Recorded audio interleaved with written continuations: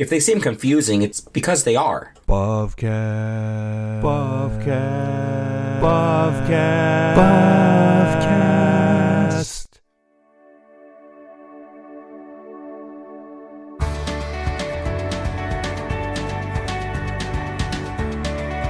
This is the Bovcast, a podcast exploring Reformed theology through the works of Herman Bavinck. Hi there, Bov Squad. It has been a while, but welcome back to Bovcast. I am Andrew Smith. Bro, it hasn't been that long. Well, when was the last time that we have crusted? I don't know, but you just said you were me. I know. Well, I'm the real Andrew Smith. I guess... I am joined by my co-host, Caleb Castro, because identity theft is not a joke. Millions of people suffer annually. You just became a statistic. Well... it was predestined. Ba-doom. So what have you been doing, Caleb? I ask myself that every day. Short answer is seminary. I have moved into my final year at Mid-America, and it has been... it's been hectic. I feel I blinked my eyes and the semester was over. And today that we are recording, I have actually just finished my last finals for the semester, which makes... Final. Yes. Which makes this upcoming semester my final semester of seminary. Final. That's right. Ultimate, not penultimate. Yeah, and all the while I've been running to and from churches throughout the country of the good old US of A, filling pulpits, helping out where I can. And I am looking forward to a nice little break next week. Andrew, what have you been up to? Well, the last time that we checked in, I was in Alaska. I am no longer in Alaska. My time there has come to an end. I, too, have been traveling around doing pulpit supply at various United Reformed churches, helping out where there's need, and getting ready for my upcoming classical exams, which will be in the spring of 2022, Lord willing. Yeah, so moving across the country and studying for a very, very, very long process that would put you towards ordination. No big deal. So all of this is a perfect storm that means it's been a couple of months since we were last able to record Bovcast. It's true. We are thankful we have received some messages and people asking when the next episode will come out. We're really thankful for the care and people interested in listening to Bovcast and whatever it is that we do here. Our ramblings.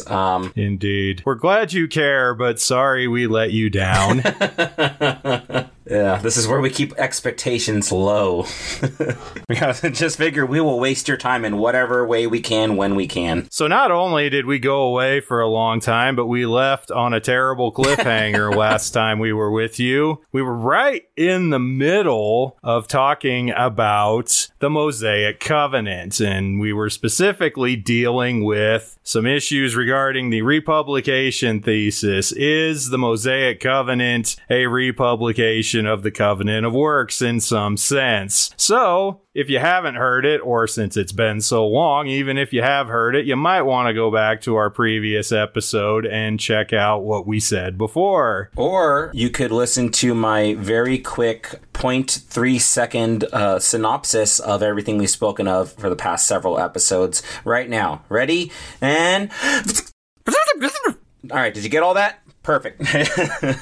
Good. Now that we have that established, let's get back to it. So, yeah, as a little reminder there, republication. What is it? As Andrew was already talking about there, the Mosaic Covenant is in some sense a renewed proclamation of the original covenant of works arrangement in the garden with Adam, now put forward to national Israel as something of a new Adam, preparing to dwell in this typological kingdom, the promised land, a new Eden of sorts.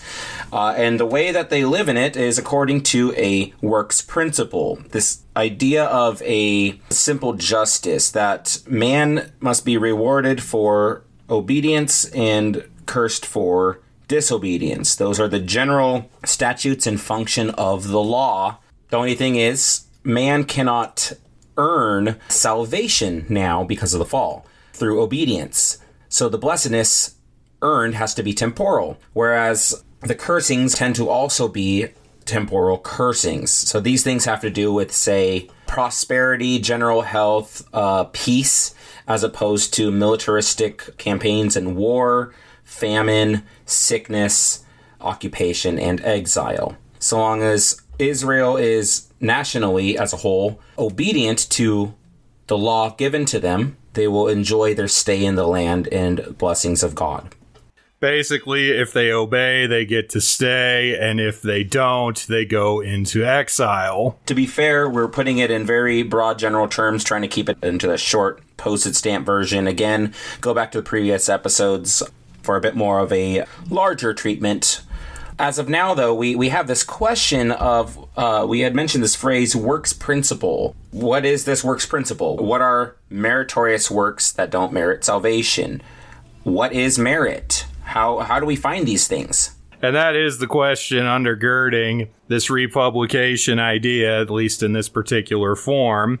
So the works principle is essentially how the Mosaic covenant in this view is argued to be a covenant of works.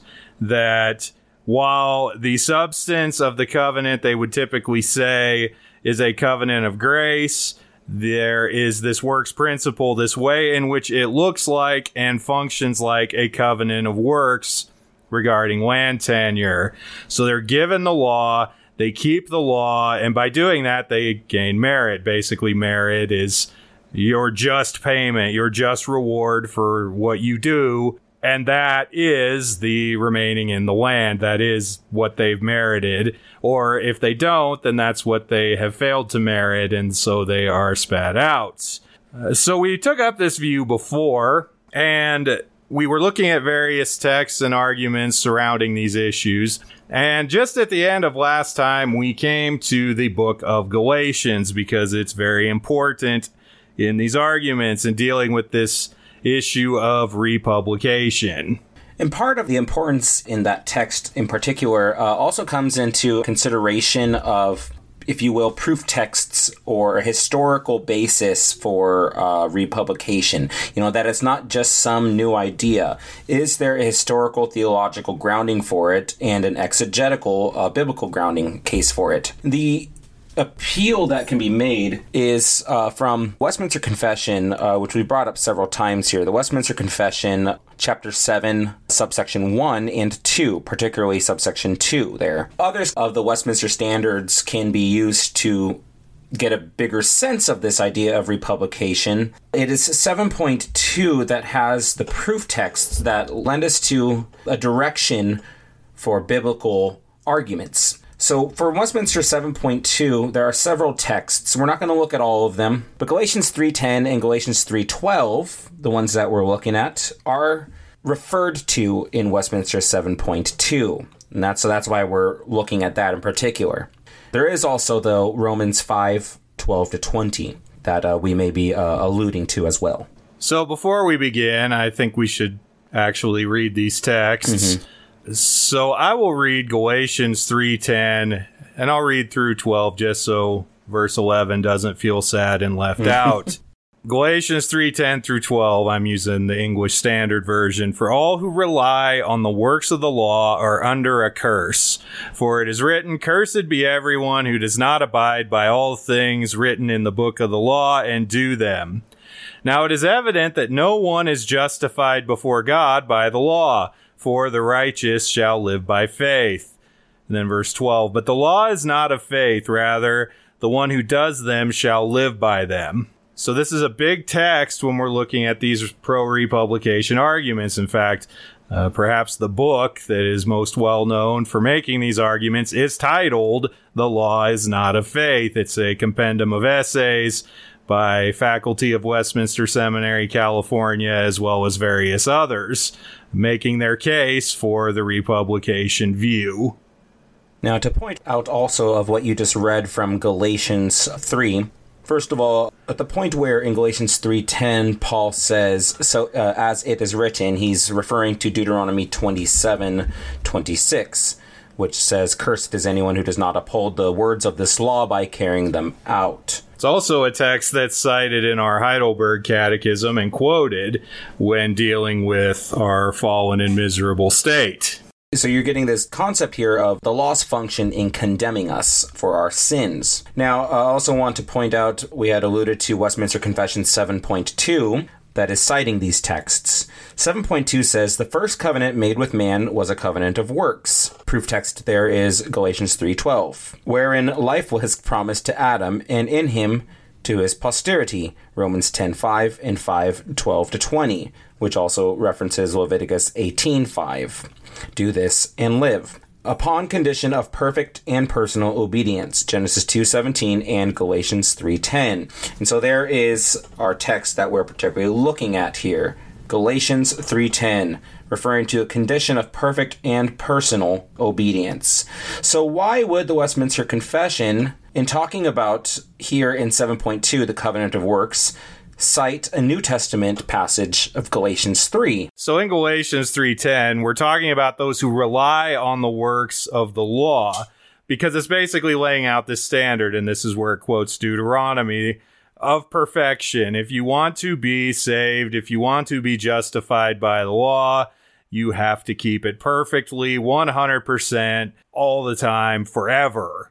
There is no wiggle room there. In that way, if there's no wiggle room in keeping it forever like this, is it then this idea of works functioning like what was required of Adam in the garden for meriting his reward, for meriting, in that case, eternal life? And in this way now, in the republication of the law and the Mosaic administration, a meriting of temporal blessings, typological of eternal blessing and salvation.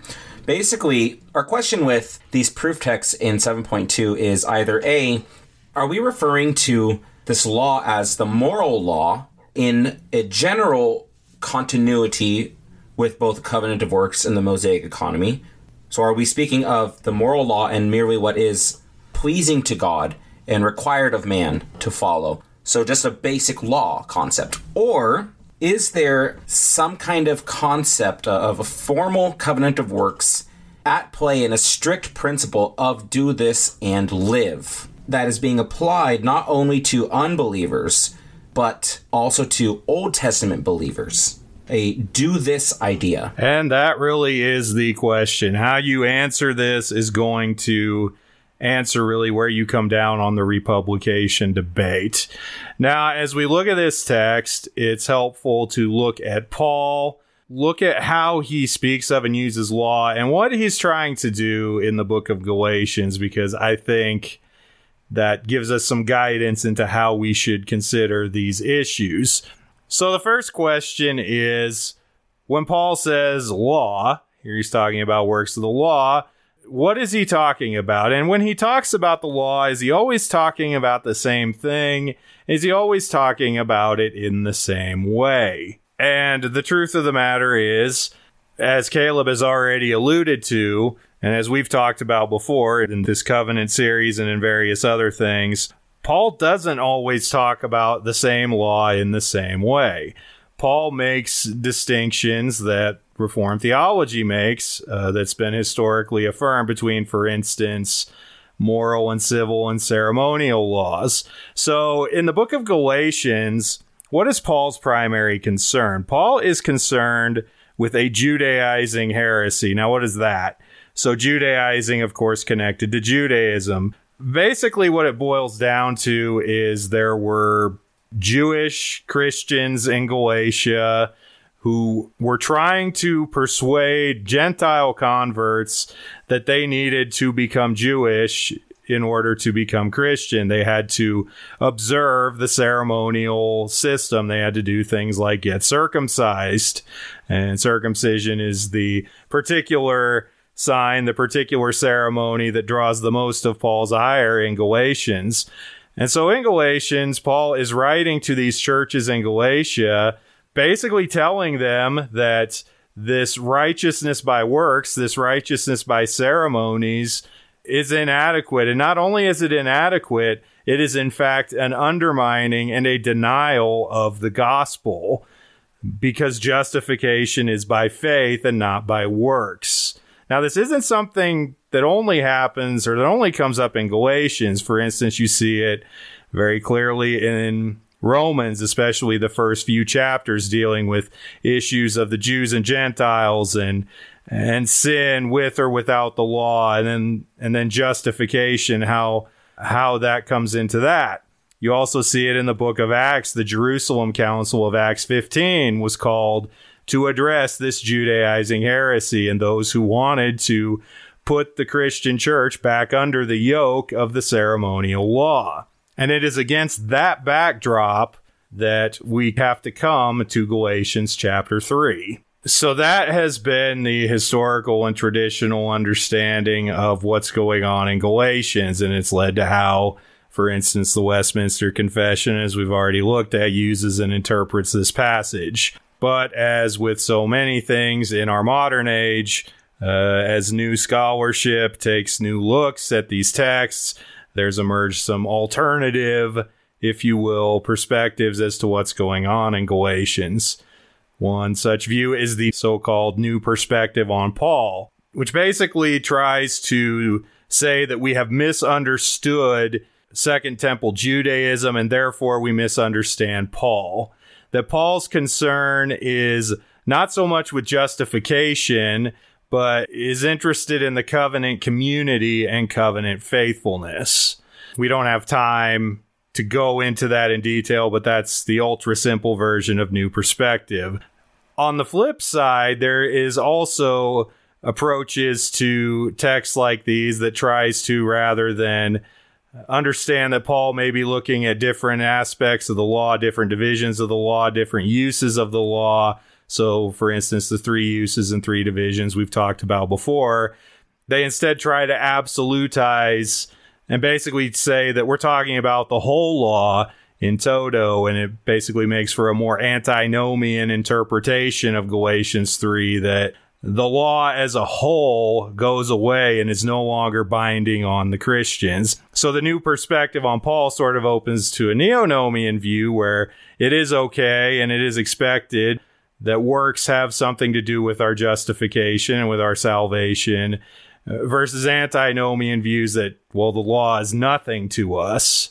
These are the extreme views. These are the views that we need to avoid. In returning to what you're saying there with Paul in addressing the Judaizers, it's interesting that Calvin actually brings up virtually what you are speaking of as well. So in looking at the Institutes of the Christian Religion, Book 3, Chapter 11, in subsection 14, titled "The Works of the Regenerated Can Procure No Justification," Calvin is talking about how the law does not earn you faith.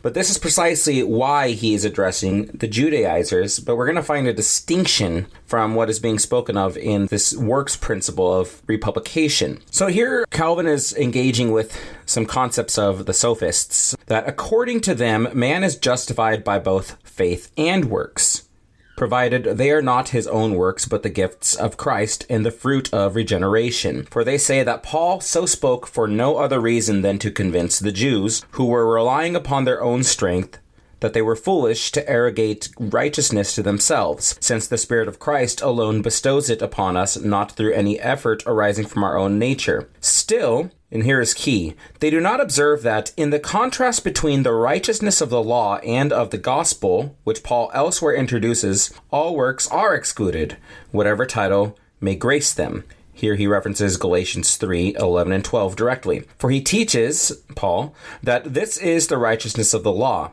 that he who fulfilled the law should obtain salvation. But this is the righteousness of faith, to believe that Christ died and rose again, citing Romans 10, verses 5 and 9. Calvin is pointing out here that what the core principle that is at play in Galatians 3, 11 and 12 in the context of Paul addressing the Judaizers is simply not that there is some kind of operative principle of blessing in here. It's purely just speaking about that righteousness is by Christ. Righteousness is by faith in Christ. It's at face value, he's saying here. Righteousness is of faith, believing in the merits of another. There is not a hypothetical keeping of the law in this manner to obtain that salvation. That is not a means of regeneration. We're speaking of the necessity of fallen man to be regenerated, not the question of man meriting to earn a reward here. In other words, this isn't considering a principle of how to receive a blessing, temporal or eternal. It's pointing us to Christ. It's pointing us to the inadequacy of the law, our obedience to the law to get us there. Right, exactly. That's where Calvin continues on in these next several subsections. He gets to subsection 18, though, here. In that exact point you just made, Andrew, the header for subsection 18 is justification, not the wages of works, but a free gift. So already right here, Calvin himself is understanding in reading Paul that Paul is speaking of justification in contrast to any kind of principle of works. So truly, the law is not of faith, but there is not that concept of meriting reward, meriting blessing. And that's precisely why Paul is addressing the Judaizers who think that there is something of the law in which they can merit. Quoting Habakkuk 2:4, Calvin says, "It is evident that no man is justified before God by the law, for the righteous shall live by faith. But the law is not of faith. Rather, the man who does these things shall live in them." Galatians 3:11-12. There's something of simply that the man who does these things shall live in them, simply a concept of what we could call, or what one of my professors would even say, is a raw law. It is just law as is. There is already an obligation by virtue of nature, because we are not creator, that creature must owe towards his God. We have spoken of this earlier in that this is why it is necessary that God voluntarily condescend and to initiate some kind of arrangement where man could even receive a reward in the first place in the garden for obedience. Even if God hadn't voluntarily condescended and initiated this covenant with Adam and spoke of promises and implied threats and curses with it, Adam still would have owed obedience to God. And that is still in play even after the fall. Man still owes total obedience to God. The only difference is now he is entirely incapable of doing so. So Calvin continues, "How would this argument be maintained otherwise than by agreeing that works do not enter the account of faith but must be utterly separated?" Note, utterly separated. The law, he says, is different from faith. Why? Because works are required for law righteousness. Therefore, it follows they are not required for faith righteousness. They are not required for faith righteousness. And this is a curious thing if we're to draw a works principle that was originally set forth in the garden. It raises the question, was there such a works principle in the garden? Or if it was simply man was obliged to God. He continues, "From this relation it is clear that those who are justified by faith are justified apart from the merit of works. In fact, without the merit of works. For faith receives that righteousness which the gospel bestows. Now the gospel differs from the law in that it does not link righteousness to works, but lodges it solely in God's mercy." Paul's contention in Romans is similar to this, that Abraham had no occasion to boast, for faith was reckoned as righteousness for him. Romans 4:2-3. And he adds as confirmation that the righteousness of faith has a place in circumstances where there are no works for which a reward is due.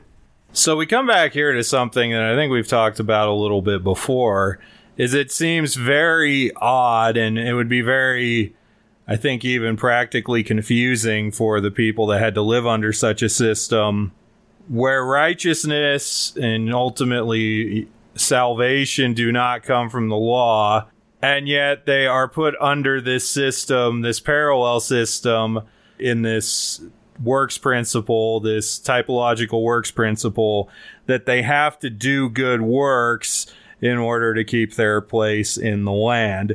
It just doesn't seem internally consistent with how God has otherwise revealed that he relates to man. We're not lone wolves on this. We're not rogues, just coming at this with a critical eye per se. We are seriously looking to evaluate that what is distinct in this Mosaic economy, this Mosaic administration from, say, the promise made to Abraham. Is there a continuity in this covenant of grace with Abraham? And what is discontinuous? What is different here? Why is it so different? Well, simply, we have, first of all, the language of republication seems a little strange. Even if its proponents say that its nature is just a distinct administration of the covenant of grace made to Abraham, the language tends to lend itself to something substantially different, something much more closer to a covenant of works, just without salvation. And in that, it raises a bit of a question of what actually is the role of obedience for a non-salvific merit. What is non-salvific merit? How is there non-salvific merit? What is a relative righteousness? And how does all this apply typologically in the kingdom of Israel and the church and the eschatological kingdom? These are all conversations, ideas that come up with republication. And frankly, if they seem confusing, it's because they are. It seems Paul just gets at this notion that the law is not a faith. It is faith that saves you. That's what makes it a covenant of grace, and why we find this covenant at Sinai in the context of a covenant of grace. So that's Shiny New Bobcast for this week. We thank you for joining us. We hope you've enjoyed it. We hope you've learned something. We'd love to hear from you. Send us an email, bobcast@gmail.com, or reach out to us on social media. Even if you don't like it, if you want to send us some Luther-esque insults, we'd at least read them. And we hope you'll join us next time. We have a little more work to do on the Mosaic Covenant, and then we will move on to other topics. So until next time, Toad Zines. Toad Zines. Thank you for listening to Bobcast. If you like what you've heard, please subscribe and leave a 5-star review where you get your podcasts. For the latest Bobcast news and updates, visit bobcast.com or follow us on Facebook, Twitter, or Instagram. Bobcast is a member of the Society of Reformed Podcasters.